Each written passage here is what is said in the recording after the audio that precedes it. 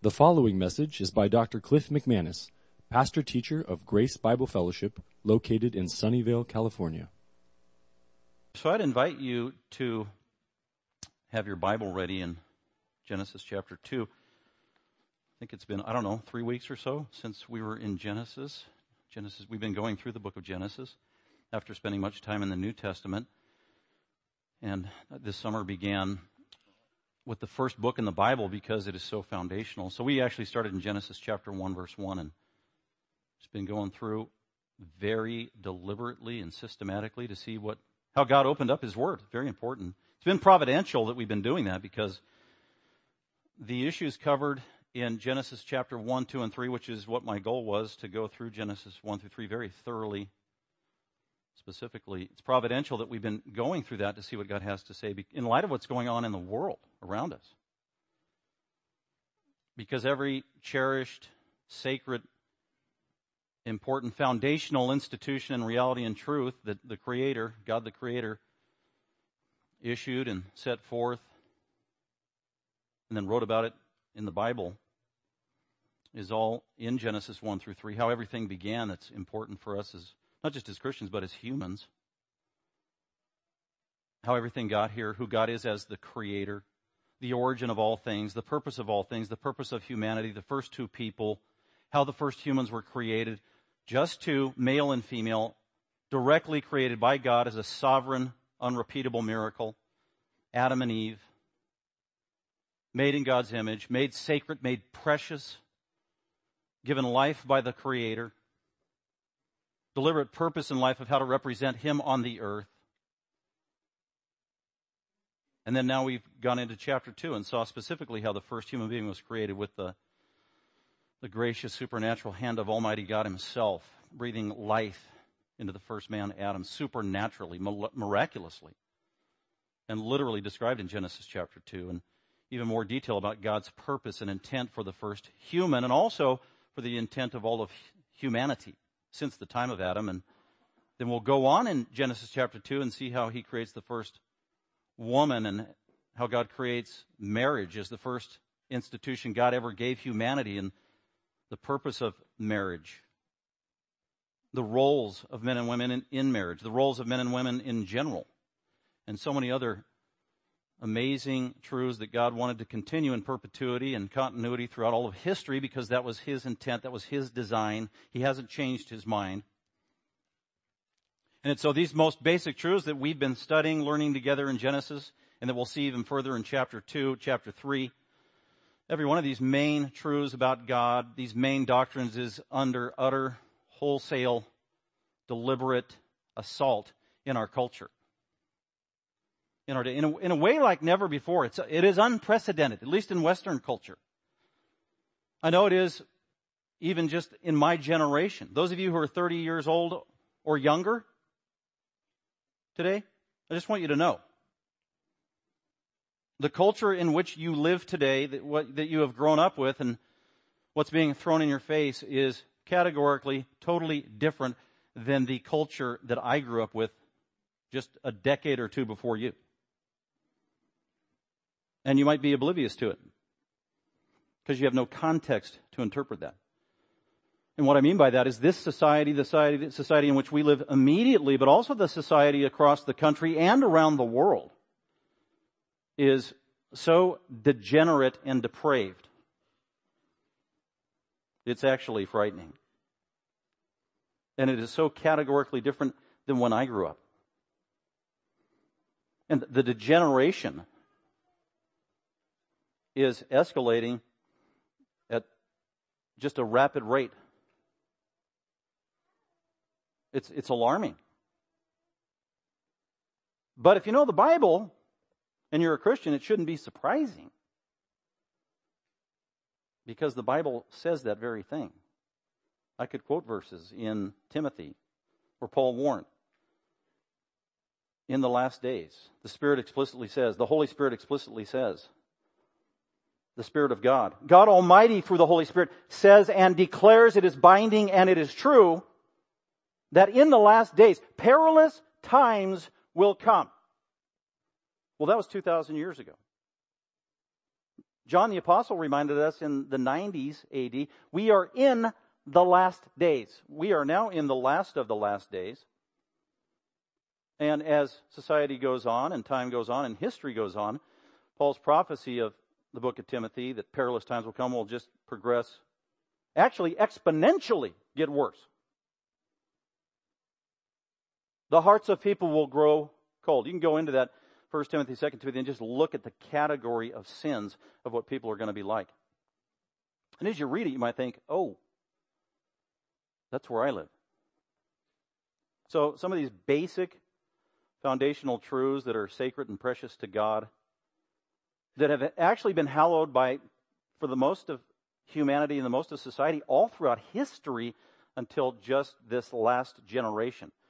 Things that are so basic, like what is marriage? No one in history argued with that, the basic definition of marriage. It was universal. It was one man and one woman.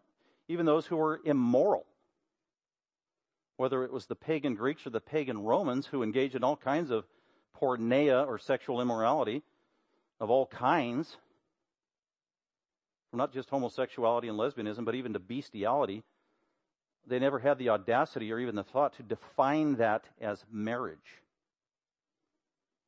But now we live in a culture where the most influential country, nation on planet Earth, takes God's basic definition of marriage and turns it on its ear and redefines it, which is an all-out affront of a hand of rebellion to God the Creator. That's really what it is. That's being orchestrated by Satan behind the scenes. So first we saw the assault of sinful man on the very nature of marriage, and then, well, how can it get any worse than that? Well, Paul tells us in Romans chapter 1 how it could get worse. That sin will progress, and it will progress at an exponential rate, and then God makes those three declarations. God gave them over, God gave them over, God gave them over, and he gets specific with each giving over to the society, mankind in general, because of their compromise and sin and rejection of God the Creator. And it gets exponentially worse. In terms of the sins that they indulge in and their defiance of the Creator, it's progressive. So just read Romans 1. It's like, there it is. First, the sexual revolution of the 60s. Then the redefinition of marriage. And now we are, before us, having to deal with the denial of utter humanity and his innate being as man and woman.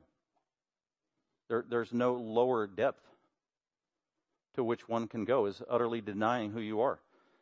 That is absolutely unchangeable in terms of how you were made by the Creator. You're either a man or a woman. That was Genesis chapter 1 in the very beginning of the Bible, and has been upheld and recognized by all religions for the most part all throughout history. It's undeniable. You're either a man or a woman. And it's not just a spiritual declaration. It's how God made you and me. It's in the DNA. It's unchangeable. You can't alter it. Down to the genes. You're either XY or XX. And today in our culture, we're getting thrown in our face of rebels against God who hate their Creator, and that's the origin and source of it, is that even that is to be questioned. Even that is to be deconstructed. Even that is to be stripped down and redefined. Anything goes. Self-identified. I look like a man, act like a man, was made as a man, but I'm not a man, or whatever it is. And all the 67 different options you have as a gender. These are all utter defiance of what God has basically communicated in His Word. So why am I preaching through Genesis?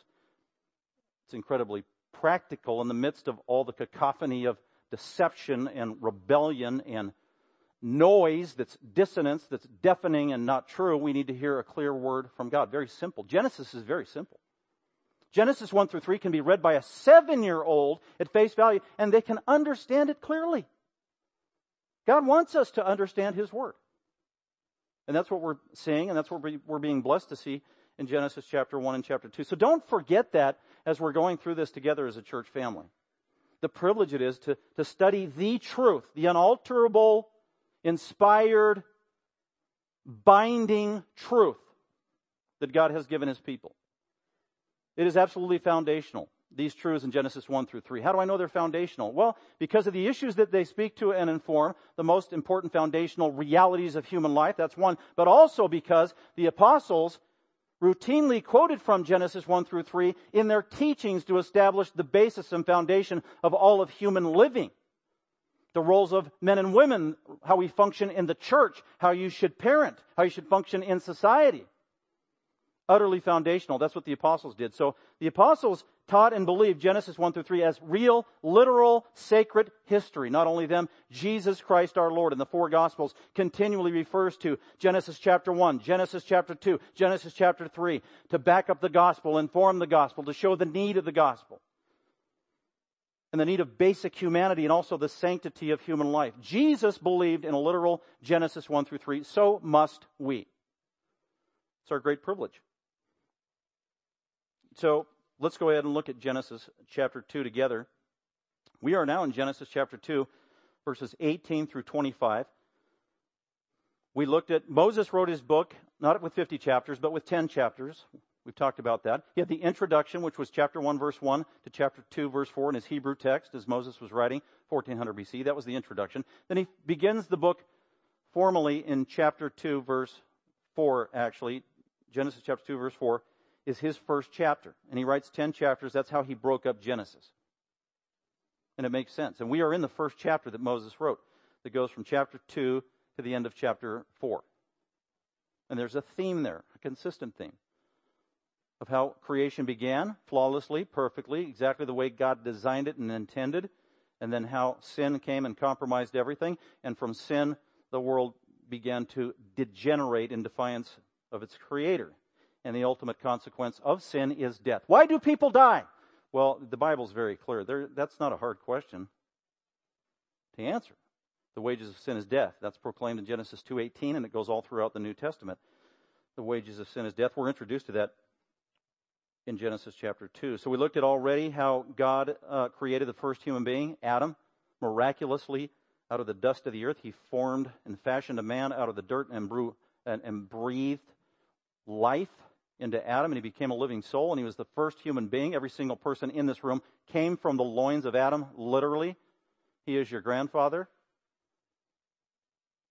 And then God created a perfect place where he could have fellowship with Adam. Even though the world was perfect, he set apart a garden, a protected place, a lush and beautiful place that was utterly fulfilling of all of Adam's needs. And God placed him in the garden to live there, to enjoy it, to have fellowship, to flourish, to fulfill his mandates that God gave him, as he's to be God's mediator on planet Earth, filling the earth, being messengers of the Creator, the triune God, being managers and stewards over all of creation, over the animals, lording over them, ruling over them, taking care of the garden.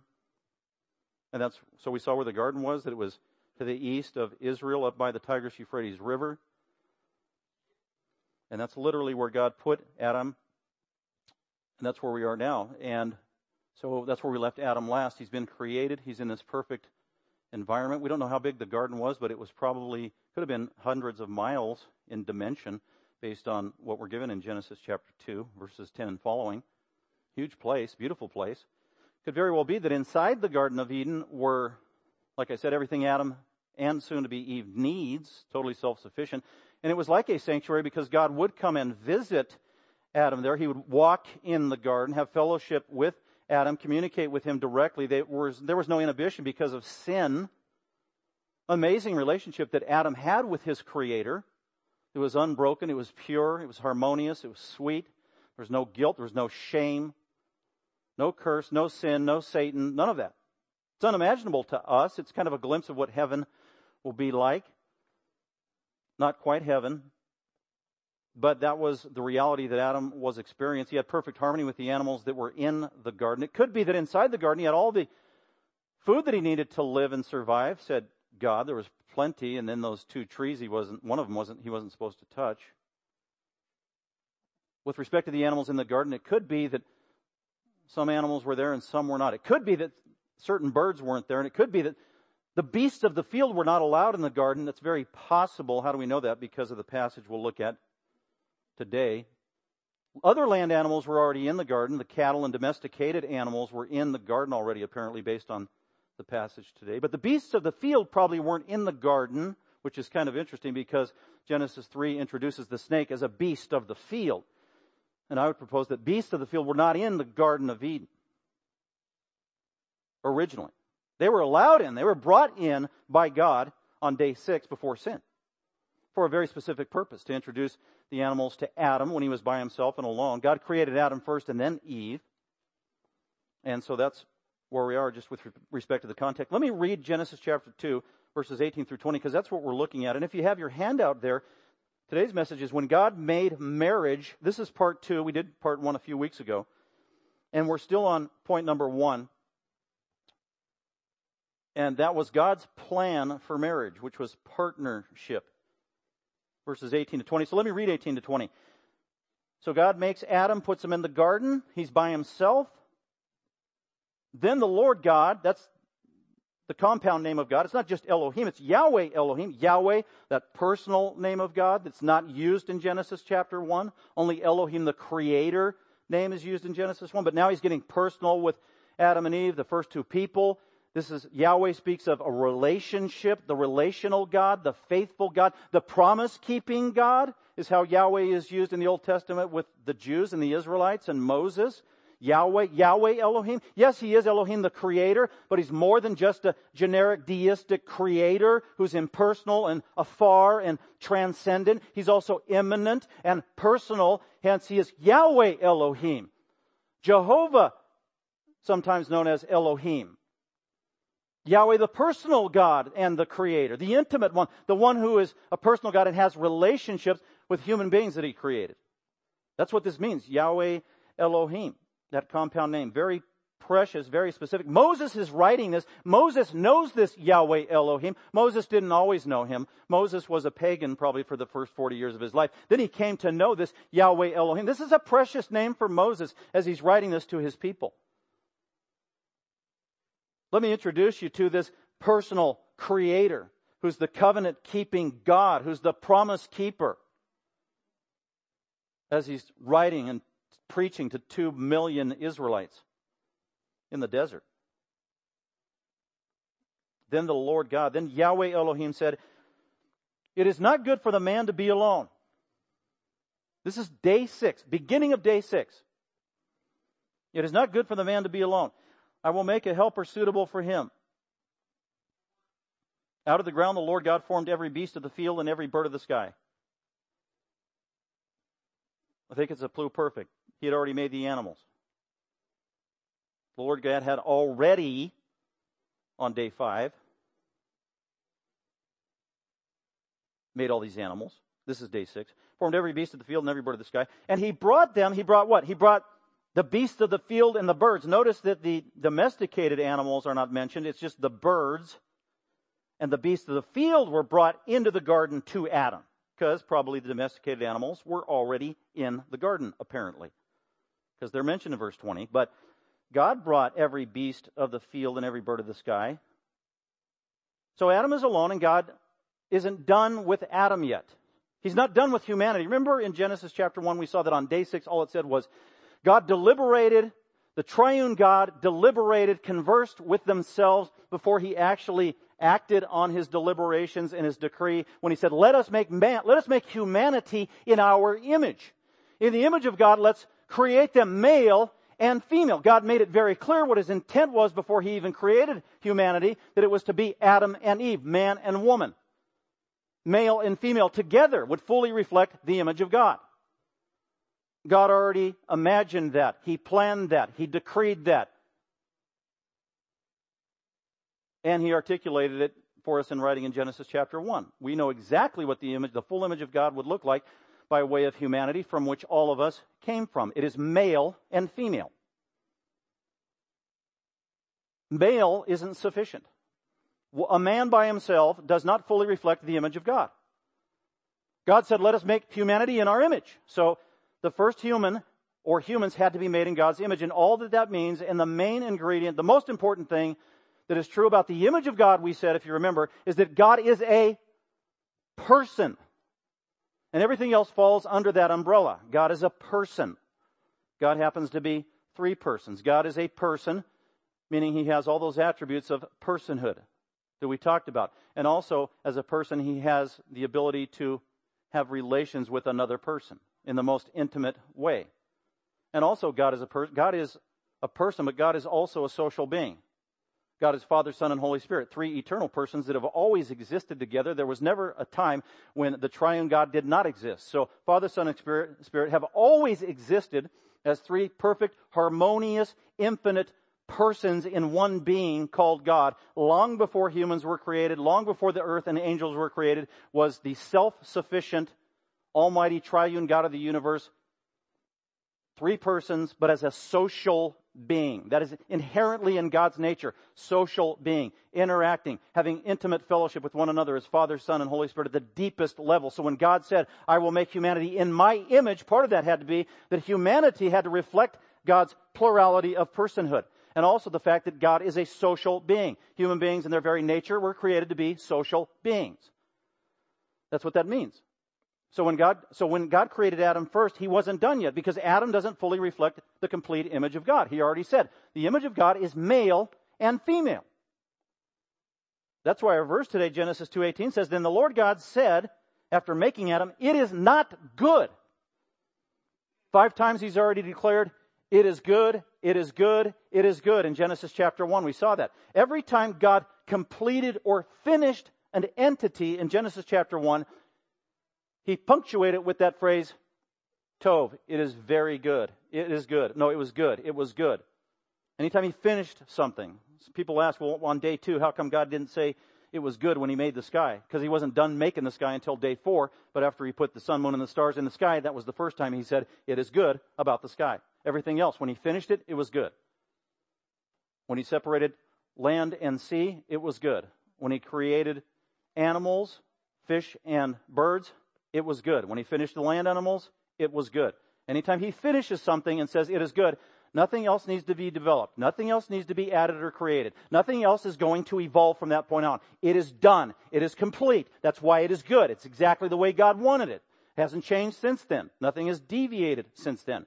Now he gets to humanity, and he's already said his intention is to create humanity, male and female. He creates Adam. He's by himself. It's not male and female. It's just male. He doesn't fully reflect the image of God, and that's why God says, I made Adam, but it is not good that he is alone. That is not my intent. That's not the ideal. That doesn't fulfill a full reflection of me as a social, plural being.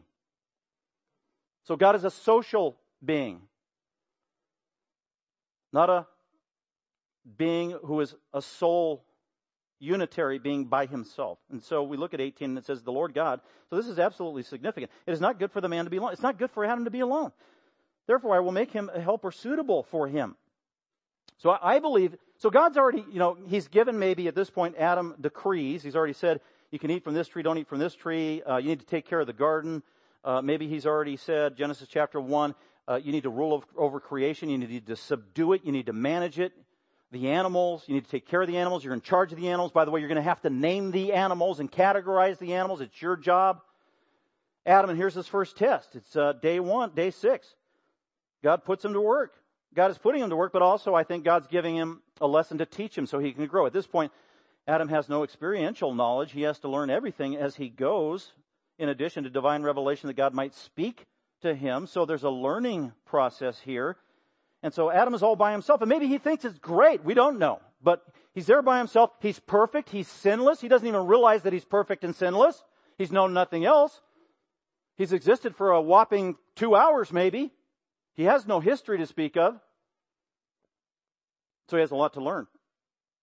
There's animals all over the place, these delicious plants that God's given me to eat.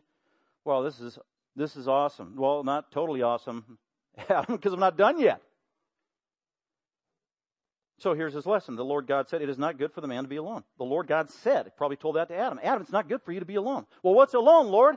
Oh, yeah. Oh, okay. Yeah, I'm going to have to teach you that. So God does. Well, I'm going to make you a helper suitable for you. Well, what's that? Well, yeah, another good question. I have to teach you that. So that's why verse 19 is there. Out of the ground, the Lord God had formed every beast of the field and every bird of the sky. So when God said, it's not good to be alone, Adam, the animals were already created. They existed. Birds flying over the air. There's cattle and all of that stuff in the garden. So God's going to use that. It's kind of like Jesus. Remember when he's doing the Sermon on the Mount? And he's teaching the masses by the birds flying through the sky. Look at the sparrow. Look at the lily in front of you that neither toils That's what the Father or God has to do here. He's giving these graphic teaching aids to Adam. So he creates the animals, and it specifically says 2 categories of animals. Every beast of the field. Beast of the field, we already talked about what of the field was. Of the field was that which was outside the garden. Plants of the field, beast of the field in the periphery, and every bird of the sky. So God makes birds, all the animals, and he brought them. So he brings beasts of the field and birds of the sky to Adam to see what he would call them. That was his job. So Adam has to name all of these animals. And we don't know if God brought them one by one in terms of their prototype or 2 by 2, Mr. and Mrs. I just think it was Mr. and Mrs. because that fulfills the lesson. So God starts bringing these animals. Here comes Mr. and Mrs. Hippopotamus. Not holding hands, but maybe holding tails. And they're introduced to Adam and, okay, let's see. You shall be called Hippo. Mr. and Mrs. Be gone. And they obeyed. And then here comes Mr. and Mrs. Chimpanzee, maybe. They are holding hands. You shall be called Chimpanzee. Be gone. Male and female. Then Mr. and Mrs. Golden Retriever, or whatever the prototype dog was. They're holding a bone together, probably. Mr. and Mrs. Dog. And as they come, and Adam gives them, this must have gone on for hours early in day 6. This literally happened. I believe these were the prototypes of the animals. And whatever the man named a living creature, that was its name. That was the category. It was a scientific assessment and labeling. Adam did not have a fallen mind. He was a genius compared to us. Verse 20, the man gave names to all the cattle. That's not just cows. That's all the big domesticated animals. He gave them names, not Frida and Henrietta Hippo, that kind of thing. Not personal names, but categorical names. That we would say genus and kind and those kind of things. To the domesticated animals, notice that we're already there because God didn't bring those. They were already there. But also to the animals that God had to bring that weren't in the garden, the birds of the sky. They were just flying all over the world, and God brought key ones to Adam, and he named those birds, Mr. and Mrs. Ostrich, probably holding necks wrapped around one another. Who knows what that looked like? And so this is going on, and who knows, hour after hour, and then Adam begins to realize, and I think it starts to sink in, wait a minute. It's either everybody has a partner, perfect partner, male and female, or it could be that Adam noticed, wow, they're all different and none of them are like me. Every one of these animals that stood before me was an eye to eye with me that stood before me. Wasn't a counterpart, wasn't an equal, wasn't the perfect complement to me. Or it could be that he noticed that they were all male and female, male and female, male and female. God had already probably given Adam the command, or maybe he does it after he was created, to be fruitful and multiply. But he can't do that. He can't fulfill that without the perfect partner. So this is what Adam is learning. I would love to see this scene reenacted because I want to see if God actually was capable of bringing 2 cats together. Because cats, my experience, I've had cats, they don't obey. But anyway, that's why God had to do it. Then he goes on, verse 20, so the man gave names to all the cattle, birds of the sky, every beast of the field. But here it is. But for Adam, there was not found a helper suitable for him. So the light goes on. This is a tremendous lesson that God teaches him, and Adam is gaining knowledge. He's learning. This is experiential, learned knowledge. And probably comes to the realization, wow, God, you're right. Verse 18, it is not good to be alone. Everybody has a partner, and they can function, and they have helpers. And I don't have that. I'm a solitary being. And so it could be that God showed him his loneliness. Hence that all-important statement in Genesis 2:18. The Lord God said, it is not good for the man to be alone. It is not. I got stuck on that phrase as I was studying this. It is not good for the man to be alone because of the implications. You know, God hasn't changed his opinion about that. Here it is 6,000 plus years later, and God still, I think, decrees from the Bible, it's not good for a man to be alone. And it's not just not good for a male to be alone. It's not good for any human to be alone. You read the Bible, you see that from beginning to end. It is not good for man to be alone. That is not God's ideal. To be alone is the opposite of God's ideal for many, many reasons. And I wanted to stop and pause and reflect on that because this is a good opportunity, because we have people who are alone in our church. We have people who are members who are alone. Maybe you're single. And maybe at one time you weren't alone and now you're alone. I got some questions. This is for all of us that I want us to think about practically in light of this truth that hasn't changed. It's not good for humans to be alone. It's not good for a person to be alone. Here's my questions. Are you alone? You can answer these in your own heart. Are you alone? Do you feel alone? Do you ever get lonely? It's interesting that you don't have to be single living by yourself to answer yes to this, but do you ever get lonely? Do you know that somebody married, living in a family with a lot of people, who's even a member of a church with 200 people, the church can get lonely? And they can get lonely frequently? Do you ever get lonely? Do you get depressed from being lonely? Ever? Well, if you do, you need to understand the reality of Genesis 2:18. It is not good for you to be alone. A couple more practical questions. Who is your best friend? Right now, if you had to pick, okay, who's my closest best friend? Maybe some of you would say, well, I don't really have a best friend. That is a concern. If you don't have a best friend.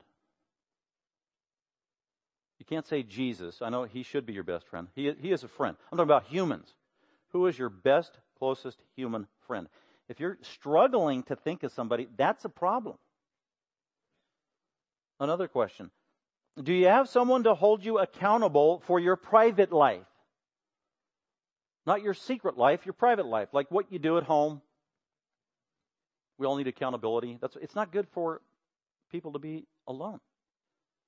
Do you have anybody who knows about your private life? A roommate or a friend? That's possible. Do you have someone to hold you accountable? We all need accountability in our private life. I'm reminded of that every time, say, once in a while when my wife leaves to go visit the mom and dad, and I always appreciate about a 2-day warning before she comes home so I can clean up the house.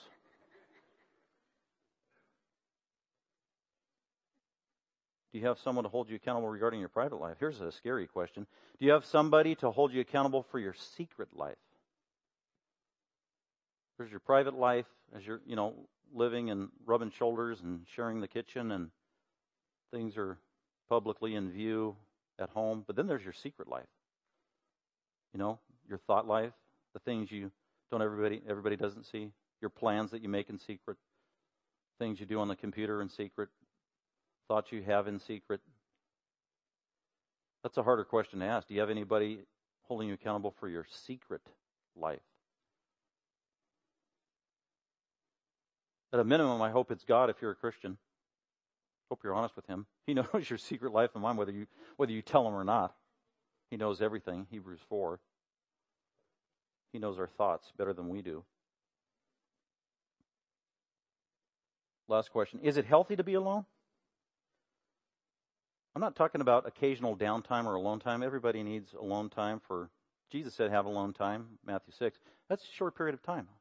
But it's not healthy to be alone on an ongoing basis. That just defies the very reason by which God created us and His purpose for Him in so many ways. So Adam was by himself and it was not good. In other words, what God meant was, I'm not done with you. It's not completed yet. I'm not done with the human race that's going to reflect my image yet, Adam. I've only created you. I need to create that perfect complement. When Adam and Eve come together, then it's very good, says Genesis 1:31. But until then, it's not good. I'm not done. Man by himself is not good. Man by himself in isolation is not good. It is not healthy. Man by himself, woman by herself in isolation, it's not healthy. It is dangerous. Scripture speaks to that. God is a social being. We must be involved forevermore in social interaction at every level for health, for obedience, for safety, for preservation, and on it goes. Proverbs 18:1. He who separates himself, the NIV or the ESV says, he who isolates himself, that's even more graphic in terms of the imagery, that's a better translation. Whoever isolates himself, whoever separates himself from community, whoever is a loner purposefully, deliberately, in an ongoing, regular manner, that's what it means. Doesn't like to be around the crowds, has a perpetual case of agoraphobia. Well, what does the Bible say about that kind of a person? Whoever separates himself or whoever isolates himself from people seeks his own desire. One translation says, the one who isolates himself is selfish. Proverbs 18:1. He quarrels against all sound wisdom, or she quarrels against all sound. It's foolish. It is foolish. Sometimes it leads to sin. It's contrary to God's desire for us. He doesn't want us in isolation, separated. That's just contrary to human nature. That's why from the 7-year-old to the 17-year-old to the 24-year or the 22-year-old at college, one of the things, oh, I don't have any friends, or I want friends, or I'm lonely, I don't have any friends. Why? What are they desiring? What are they aspiring to? It's not good for them to be alone. They want friendship. They want relationship. That's in their DNA. God put it there as creator. And many times we seek that illegitimately. But God can fulfill that legitimately. It's His desire. That's what He wants to do for His people. Isolating yourself is unhealthy, dangerous for yourself. Get this, dangerous for others at times. If the church, if you isolate yourself from the church, you're a member of the church, you're a Christian, and you isolate yourself continually from the body. Oh, I don't want to go to that. I don't want to go to that. I want to go to that. I want to hide in this corner. I want to hide over here. Nobody ever knows where you are. Hardly ever see you. You're a member of the church. You're the body of Christ. You're really a Christian. And then Paul speaks to that in Corinthians and says, you know what? You're hurting yourself because it's foolish. You're isolating yourself from the body of Christ. You're hurting yourself. You're also hurting us because if one hurts, the whole body hurts. You're being selfish. That's what it says in Proverbs 18:1. You're not using your gifts. You're not serving the body. You're not plugged in. You're not edifying the body. You're more interested in your own interest and your comfortable circumstances than the glory of Christ in His body, who needs all of His limbs for His glory. So it's unhealthy. It is dangerous. It is self-serving. Well, I don't feel like it. Oh, I'm intimidated. Oh, I get uncomfortable. Well, I could say all those things. That's true. I don't like it. I get intimidated. I'm uncomfortable. A lot of times I'm uncomfortable on Sunday mornings when I think, man, I got to go to church and preach and deal with all those people. I don't want to do that. Maybe I can call somebody else and have them do it. You're laughing. These are thoughts I have. Man, I'm confessing publicly. Got to do the right thing. Child of God. It's healthy for you. It's kind of interesting that many times, when these mass murders and mass shootings happen, they do the profile. They got a long history of the profile. The high percentage of times of these mass shooters is the adage, he was a loner. They go and interview the school that he went to. Amazing. Nobody knows him. You mean he went to this high school for 4 years? He doesn't have any friends. Nobody knows him? And the best a fellow student can say, he was kind of a loner. He stayed to himself. Teacher doesn't know him. His own parents don't even know him. Dangerous. It's just it's subtly against God's design. That's why if you want to punish a criminal to the severest degree, you put him in prison. You don't just put him in prison, you put him in solitary confinement. In less than 30 days, he or she could go insane. And in eternity, if you live a life without Christ, rejecting Christ, you're cast into eternal hell, the lake of fire. I've literally talked to countless unbelievers and partiers and try to give them the gospel. And, oh, that's for you, man. See you in hell. Party, dude, with my friend. No, ain't going to be no party with your friends in hell. It's isolation. First and foremost, it's isolation from your Creator, which is the exact opposite of the purpose for which God created us. Social beings to be in relationship with Him. That's the epitome of eternal hell and suffering. Darkness and isolation. Loneliness. So this is very important for us. This is very practical for us. Again, just highlighting, accentuating the importance of the fact that God is a social being in and of himself. Compare that with other false gods like Allah. We know Allah is a false god for many reasons. One is because he's a solitary being. The true God is a social being. God has existed for eternity past as Father, Son, and Holy Spirit, a social entity. Allah, supposedly the Creator, existed in eternity past all by himself. Not a social being. That defies what the Bible says. And then when God creates humanity, it's male and female together, social entity, social couple, social being who will become one, reflecting the image of God. The foundation of everything in society, like marriage. Marriage is a social entity. It takes a plurality for a biblical marriage. Plurality, one man, one woman. That's where it starts, by God's design. Contrary to what I read 2 months ago in an article of some lady here in America who married herself and found a judge in a court to actually validate that. To be married to yourself. That's what I mean by all the most basic foundations of God, His truth, and reality are being turned on their ear in ways unimaginable, even just 20 years ago.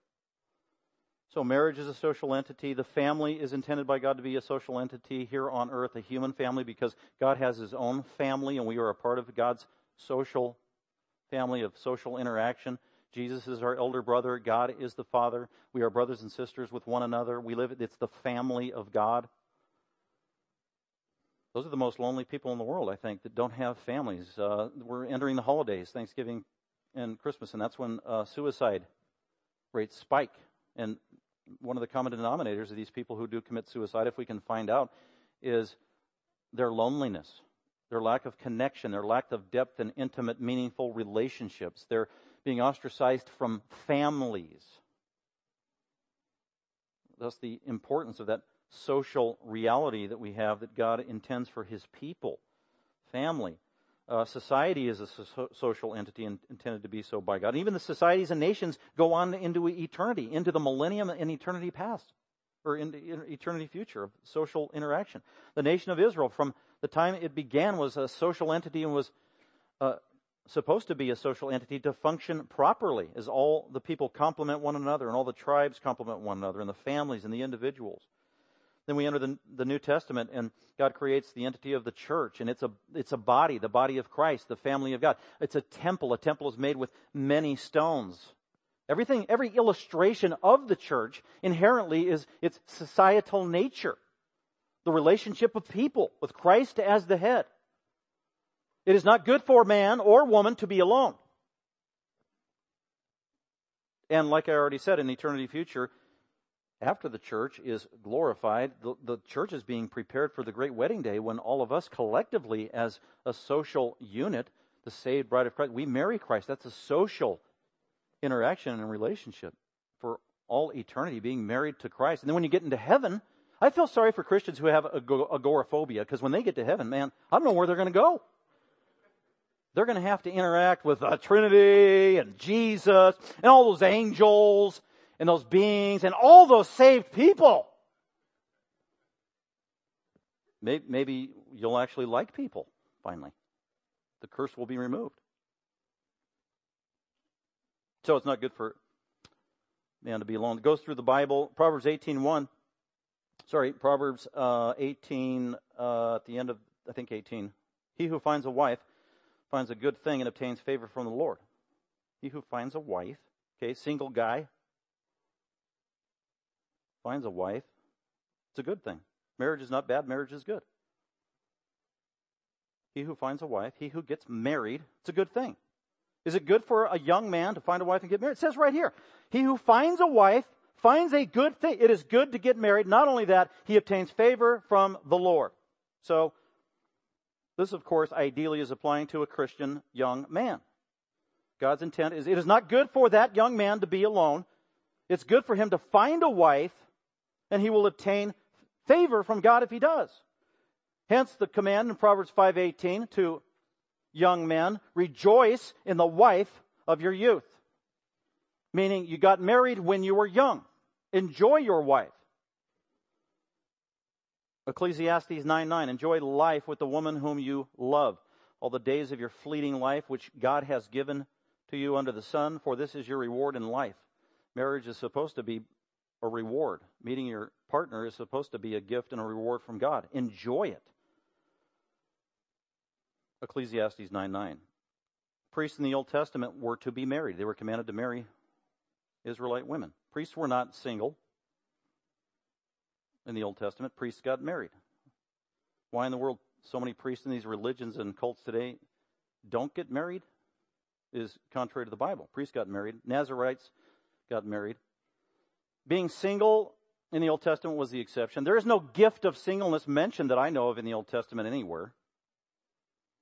Jeremiah was one of the only exceptions where God told him not to get married because of the society and the time in which he lived. It was so horrific.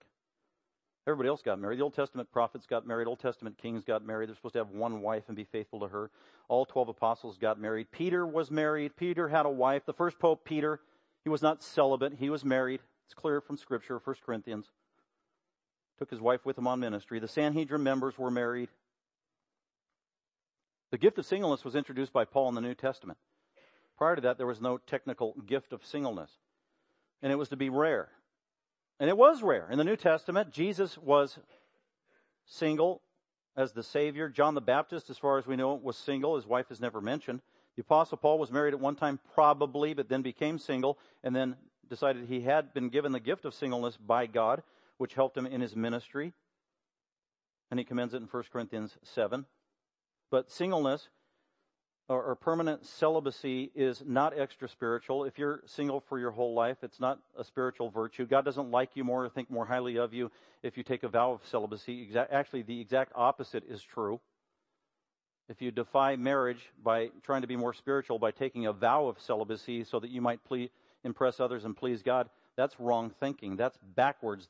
Paul says that is demonic thinking. That's an actual satanic doctrine to minimize the gift of marriage and put celibacy up here. It's satanic. That's what it says in Timothy. So the norm and the ideal from beginning of history all throughout history is marriage. Then Paul introduces, under the age of the church, there is this unique gift of singleness that is introduced by the grace of God, and it's very purposeful, and it is for the furtherance and maximizing of ministry unto the Lord. That's 1 Corinthians 7. Now, people get confused a lot about 1 Corinthians 7. It's a long chapter. And there are statements in there that Paul makes where he says at the very end, to some man, whether it's the father of the bride or the groom-to-be, I think it's the groom-to-be, and he's telling the groom-to-be, well, I understand you're engaged, you're betrothed, and, you have the right to get married, but it's better if you stay single and don't marry your fiancé. It's better to stay single. And people take from that, oh, okay, so Paul is saying that singleness is more spiritual. Singleness is better than getting married. And unfortunately, evangelicals have bought into that. Actually, the early church fathers bought into that. That's horrific. They make some ghastly statements early on in the church. The fathers, the early church fathers, like St. Jerome. St. Jerome did some good things, but here's a quote from St. Jerome. Woman is the root of all evil. I could go on with this quote, but I won't. Augustine said some horrible things. Tertullian said some horrible things. That's where that whole idea that celibacy is more virtuous and better, and that marriage is not a good thing. That's contrary to the Bible. They're speaking devilish doctrines, even though they were believers. And I hear this in the church, and sometimes I'm surprised by the profile of some influential evangelical teachers who say similar things. Things like, you have to wait until you're 30 to get married. You have to wait till you have a steady career before you get married. You need to wait until you're financially independent before you get married. You need to wait till you have mastered singleness before you get married. You need to wait until you're content in your singleness before you get married. That is the exact opposite of what the Bible says. If you want to understand 1 Corinthians 7 properly, start at verse 7. That is the paradigm by which you understand the whole chapter. And it says, there is a gift of marriage and there is a gift of singleness. You need to operate accordingly. If you have the gift of singleness, then certain truths apply to you. Like, if you have the gift of singleness, you have the freedom and the choice to choose not to get married or to get married. That's what that means. So when Paul's talking to that engaged guy, he's assuming he has got the gift of singleness, and you have the freedom to either marry her or not marry her. But Paul makes it clear, if you don't have the gift of singleness, how do you know that? I think it's in verse 7, 1 Corinthians 7:9. The test for singleness is if you're burning in your desires in the inner man, if you're burning with sexual passion, says one translation, you don't have the gift of singleness. Therefore, Paul says, he commands, he says, you must get married. It's a command. So first you got to figure out, okay, do I have the gift of singleness or not? And then if I have the gift of singleness, I have a lot of liberties and freedom. That's awesome. If I don't have the gift of singleness because I'm burning in my passions and I can't maintain self-control, I can't get off of the internet. I can't stop thinking about it. My hormones are going crazy, and they have been for 3 years, and they're not subsiding. Oh, I must not have the gift of singleness. Oh, what do I do about this? Well, you should probably get married. And I've counseled, I've talked to, I've prayed with, cried with Christians who are single, wanted to get married, and sometimes for years and sometimes for decades. Well, what do you do? How do you minister to those people? Well, you got to keep praying. And I've asked people at times, so you want to get married, you don't have the gift of singleness, it's been a long time, you're getting frustrated, you're getting impatient, sometimes you get mad at God, it's never going to happen. Have you ever talked to God in prayer specifically, dear God, I don't have the gift of singleness. Give me a wife, give me a spouse, give me a husband. God, your word says it is not good for man to be alone. This is not good for me, God. You said in Proverbs, he who finds a wife finds a good thing. Lord, I want to be in your will. You pray scripture to God. He's the covenant keeper. He's the promise keeper. You've got to go beyond that. You've got to get people in your life to hold you accountable. They've got to know. They've got to know you. You've got to be vulnerable and transparent. This is me. This is where I'm at. I don't have the gift of singleness. I've been praying. I'm frustrated. I need help.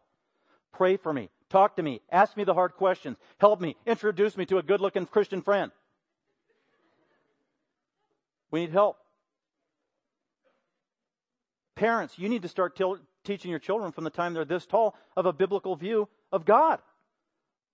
That the norm is marriage. Unless you have that very, very, very, very unique gift of singleness, which happens rarely. And they need to be taught from very young. Praying for their spouse, their Christian spouse, from the time they're young. God, bring the perfect complement into their life. Not the perfect person, but the perfect complement. What they need. Not what mother-in-law wants. What that person needs and what God thinks they need. The perfect complement. Parents need to teach your children accordingly so that when they grow up and they've got a worldview and they're really Christians and they have a mindset that, any date or any person I meet is an occasion to test, to examine, to see, is this the will of God? Is this person my lifelong partner who's going to become one with me and serve the Lord all of our days on earth together? That's the Christian worldview that needs to be taught to children from the time they're very young. God will honor that. But that's what we need to do. We need to help our single people. Not to mention all of our widows and widowers. Just a word for widows and widowers. Paul says in Timothy that if you're a widower or a widow, 59 years old and younger, get married. 1 Timothy 5. 60 or older, you have the freedom not to marry. I think you have the freedom to marry, but you also have the freedom not to marry. Paul's reasoning, he already said it in 1 Corinthians 7. Marriage complicates life. Do you really want to be 65 years old and complicate your life? I actually had a friend, his wife died when he was 76. And he got married in the next year. And then I had another friend I served with. He was a pastor. He was probably 80 years old when his wife died, and he got married and had a delightful marriage as long as the days that God gave him. So it's possible. I remember the first wedding I ever did was this 40-year-old guy and this 40-year-old girl. They were Christians. They were sweet. She never dated anybody in her life. He dated 50 times and got rejected all the time. So he was kind of bitter. He was a Christian. He was mad at God. Told me that. She never had a date in her life. She didn't even think she was ever going to get married. And I'm doing their premarital counseling, and they were in love. And after he spent 20 minutes fessing up of all of his disappointments and his anger at God and how he finally got over it, and I said, well, look at her, your fiance. Get married in a week. You're 40 years old. Was it worth the wait? And he smiled. Yes, God knew what he was doing. They moved out of the area, and then a year later I got a little Christmas card with a cute picture of their first baby. A year and a half later, another picture of their second baby. So that was exciting. Anyway, so if you are a lonely person by yourself, talk to God, pray to Him fervently, be deliberate. It says find a wife. Proverbs, I already read that one to you. He who finds a wife implies you're looking, you're being proactive. And that means find the umbrella of God's will and get under that umbrella. Then you'll rub shoulders with somebody else under that umbrella. That means being obedient. That means being a part of the church, going to small groups, going to prayer group. Everywhere where there's a crowd, where there's people, go there, be there all the time. Surround yourself always by God's people. Not only because that's what God wants, but practically the statistics rise that you'll probably meet somebody. Somebody's serving in a ministry that you're in, so there might be some like-mindedness there. And God will bless you. It's not too late to start either.